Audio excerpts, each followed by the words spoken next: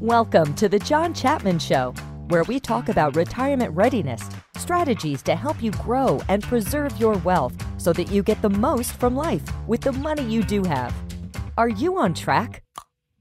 John is an employee of WorthPoint LLC. All opinions expressed by John and podcast guests are solely their own opinion and do not necessarily reflect the opinion of WorthPoint. This podcast should not be relied upon for investment decisions and is for informational purposes only.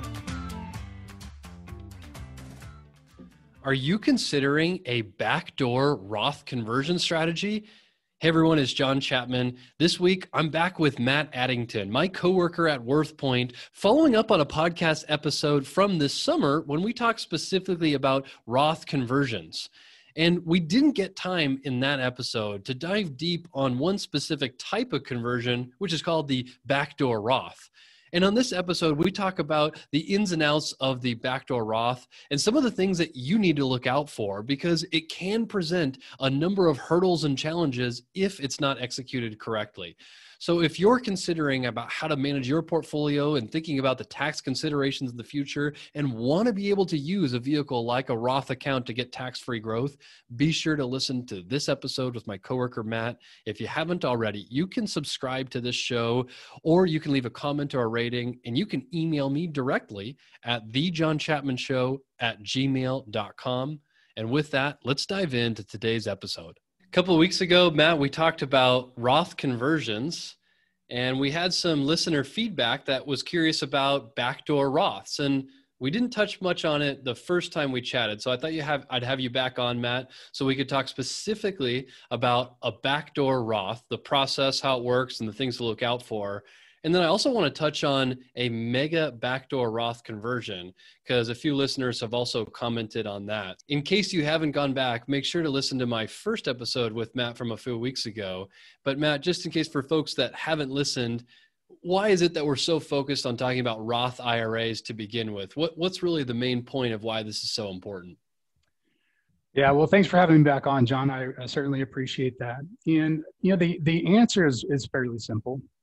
You want as much money in after tax as you can, especially something like a Roth, so that in retirement, you have a big pile of money that you've already paid taxes on. So you don't have to pay any more taxes. So that's the goal. That's the reason people are looking for this. Now there's some pros to that, some cons to that.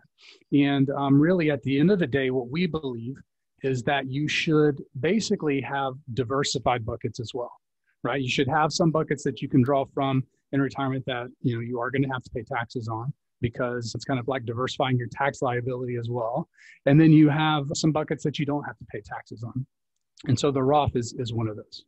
Yeah, I think it's a good point. I think if I think back to on past conversations, who this really hit was the people that are in their 60s right now, where they no longer had pensions from work and they got converted almost completely to a 401k. And Roth IRAs weren't much of a thing until most recently. So it's these people that are retiring now that might only have investment accounts that are in a pre-tax 401k or traditional IRA. And so every time they go to pay themselves in retirement, they're paying ordinary income taxes on that. And so what we've learned from that bummer situation is that those people, their taxes aren't anywhere lower in retirement than they were in their working years. And so a way for future generations of retirees, people in their 50s and 40s or 30s, they've got a longer time horizon. And just the same way that we want to be diversified with our stock and bond investments, we really should be diversified, like you said, Matt, with our investments for a tax purpose. We've got a brokerage account, a traditional IRA, and a Roth IRA, right? Yeah, that's exactly right. And the real issue, John, is that we don't know what's going to happen with taxes. We can guess that taxes are going to go up in the future. We've got a lot of stimulus to pay for. There's currently another stimulus bill out there right now that's looking like it may get approved. So there's a lot of reasons that we could see taxes going up in the future. And so having money that you've already paid taxes on in retirement that you don't have to worry about what happens with taxes in the future is key. So I want us to talk specifically about backdoor Roths, and I want to throw out a big disclaimer. Of course, you need to talk with your tax advisor. Nothing we say today is tax advice. My concern is that I've had others in the past that want to engage in this strategy of doing a backdoor Roth, but they don't do it correctly. And so that's what raises a big red flag for me, Matt. So we'll get into some of the nitty gritty in just a second, but let's talk first. Why is it that somebody would have to do, or what forces them to even think about a backdoor Roth in the first place? Why can't they just normally contribute to a Roth IRA? Yeah. The answer is not everyone qualifies to contribute to a Roth IRA, right? There's income limitations. It's obviously lower for individuals than it is for, married filing jointly.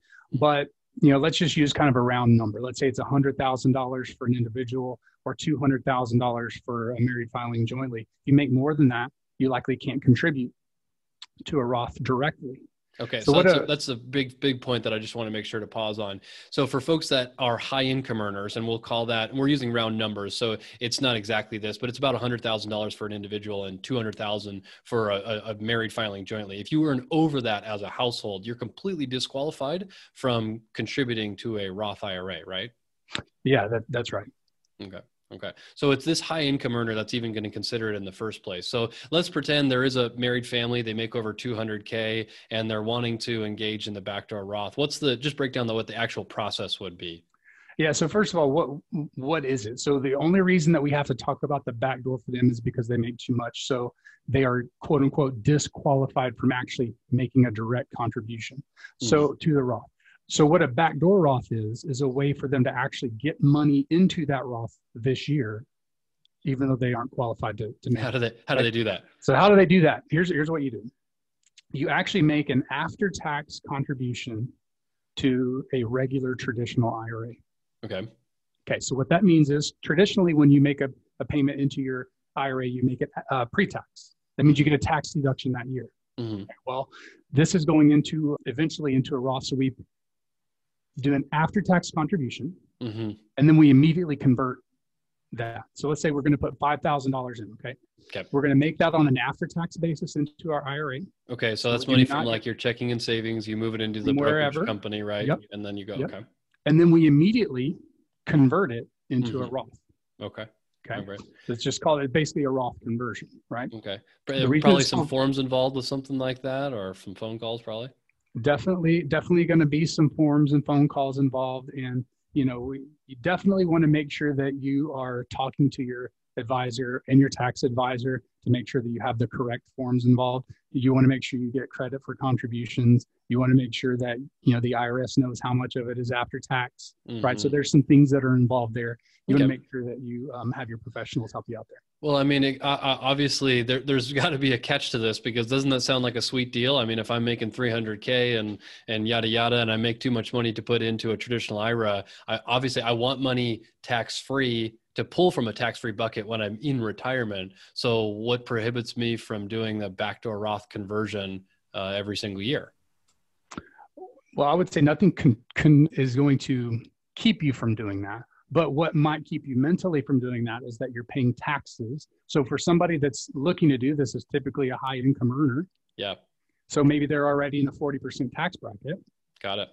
So instead of getting let's say you could get a tax break for the contribution. Well, now you don't. So you're putting money in there that you've already paid taxes on, call it 40% taxes. And so that's really what it's going to boil down to. But the benefit though is that's going to grow compounded year after year, and you don't have to pay taxes on it later. So maybe it makes more sense for the younger populace to do that because they have more time for that to grow than it does somebody who, just retired. So one of my big red flags that I want to make sure people know about, and it's sort of hard to be able to describe this over an audio podcast, but you'll have to go visually with me, Matt, is that some people aren't aware that in the process of doing this backdoor Roth, they've triggered more taxes on themselves than they otherwise thought they were going to.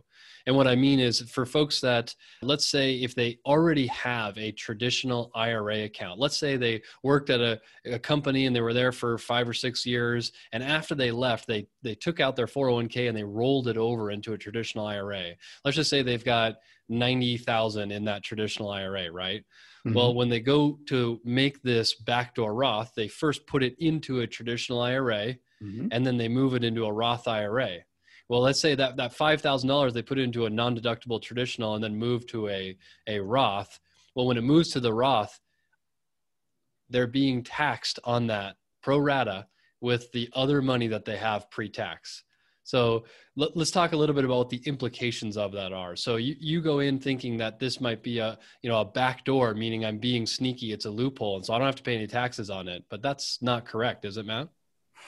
It's not. Yeah, it's not. So the whole pro rata thing, it can be very complex to get through just in words without a whiteboard or something. But yeah, so you may be thinking that you're getting $5,000 of after-tax money that's going to be converted to a Roth, when really only 5% of that amount may be after tax that gets converted. So now you're going to have additional money in your, what was a pre-tax IRA, now has another $4,000 of after-tax money in there that you have to keep track of. Right. And there's a tax form 8606 that needs to be filed. And that way it reconciles what bucket of your total IRA money is after tax, is pre-tax. And that just takes a little bit of extra legwork. So it's not the end of the world, but I just want to make sure that those listening, I've seen others get a sticker shock when they go to file their taxes and they thought, I completed my backdoor Roth. I shouldn't pay any taxes on this. And it's no, because it's pro rata, that distribution is taxed with the other 90 or so thousand. So that 5,000 moves into the Roth, and you might be stung by that. So a few other things I've heard for folks that are really going the extra mile, there are ways to get around the hiccup. And that is either, if let's pretend you don't have any traditional IRA money whatsoever. Maybe you've worked at one company your entire career and you've been there 10 plus years. Well, if you just have a large sizable 401k, and you're a high income earner, then you can engage in this backdoor Roth conversion strategy. And since you have no other traditional IRA assets, there's nothing to be pro rata taxed. The second thing is if somebody were to use, let's say, like a self-employed 401k, they're an entrepreneur and they started a company and they have just them as an employee and no one else, they can have a solo 401k.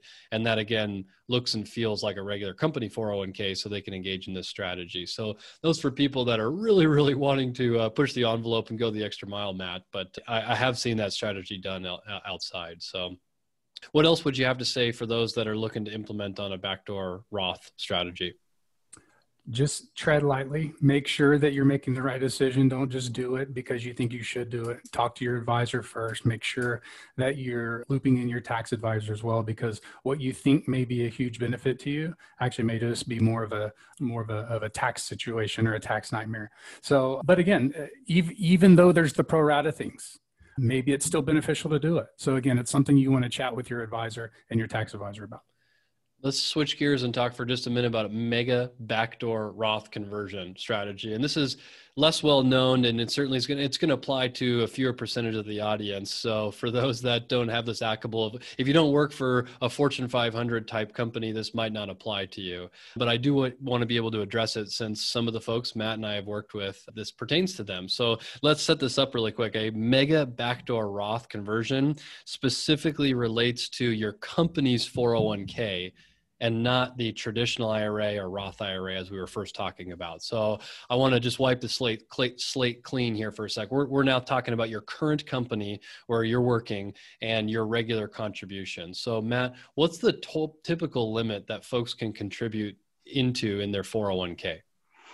I believe this year it's $19,500 is the most that you can personally contribute into a 401k. Yeah, you're right. Under age 50, 19,500. So good clarification. Yeah. So, what the backdoor Roth conversion, and in your company and your 401k custodian has to authorize this ahead of time, but sometimes they'll make it known to you.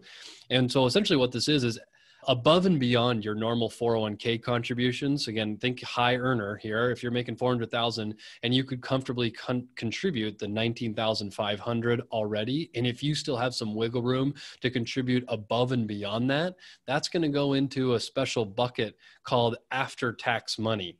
After tax money. And your custodian might allow for you to immediately move that from after-tax money into the Roth bucket inside your company's 401k. If you didn't do the Roth conversion strategy, what would happen to that after-tax money? Let's say after you separate from that company, you try to roll this over in the future. What happens to that bucket of money? Okay, so the after-tax money, what happens to that? A couple of things can happen, okay? Number one, you can roll over your pre-tax, okay, just to a regular IRA. And then you can actually take a check. They can actually cut you a check for the after-tax amount. You're right. Not the earnings, the after-tax contribution amount. Okay. That's one thing you could do. The second thing that could happen to that after-tax piece is it could actually go directly into a Roth IRA. Okay. So let's put some numbers to it. So let's say you work at a company, let's say for 10 years. And during that time, you put in more than the $19,500, you put above and beyond that. Let's say you put in an extra $5,000. So over that 10-year period, you've got $50,000 of after-tax money as your contribution basis, right? And let's just say that grew to $75,000 total over that time, just as an example. Okay. So when you roll it over, what happens to the two buckets of that $75,000? All right. So again, the distinction there is contribution versus kind of the growth on that. Okay. The contribution can move directly into the Roth. Okay. The growth on it. So the extra 25,000 would be combined with the pre-tax money. Okay, got it. So now that you've described that, so the 25,000 of growth is still quote unquote pre-tax. So it couldn't go into the Roth. That total money of the 75,000 or so needs to be broken into two. So the mega backdoor Roth conversion strategy, it just allows for that growth, that 25,000 potentially in this example, to be inside the Roth ahead of time so that you get the benefit of that tax-free growth. So, certainly it's a small strategy out there. It can be really cool to execute if you're in the right situation where you're a high income earner working at a Fortune 500 company that makes this available, but it's a pretty neat strategy. So Matt, thanks for joining me today to be able to talk about the ins and outs of Roths and IRAs and 401ks and some distribution planning for the future. I appreciate it. Happy to be here. Thank you, bud. Thanks for tuning in to The John Chapman Show. Be sure to subscribe on iTunes, Stitcher, or Spotify. We encourage your questions, comments, and feedback. For additional information, check out thejohnchapmanshow.com or look for John on LinkedIn and Twitter. See you next week.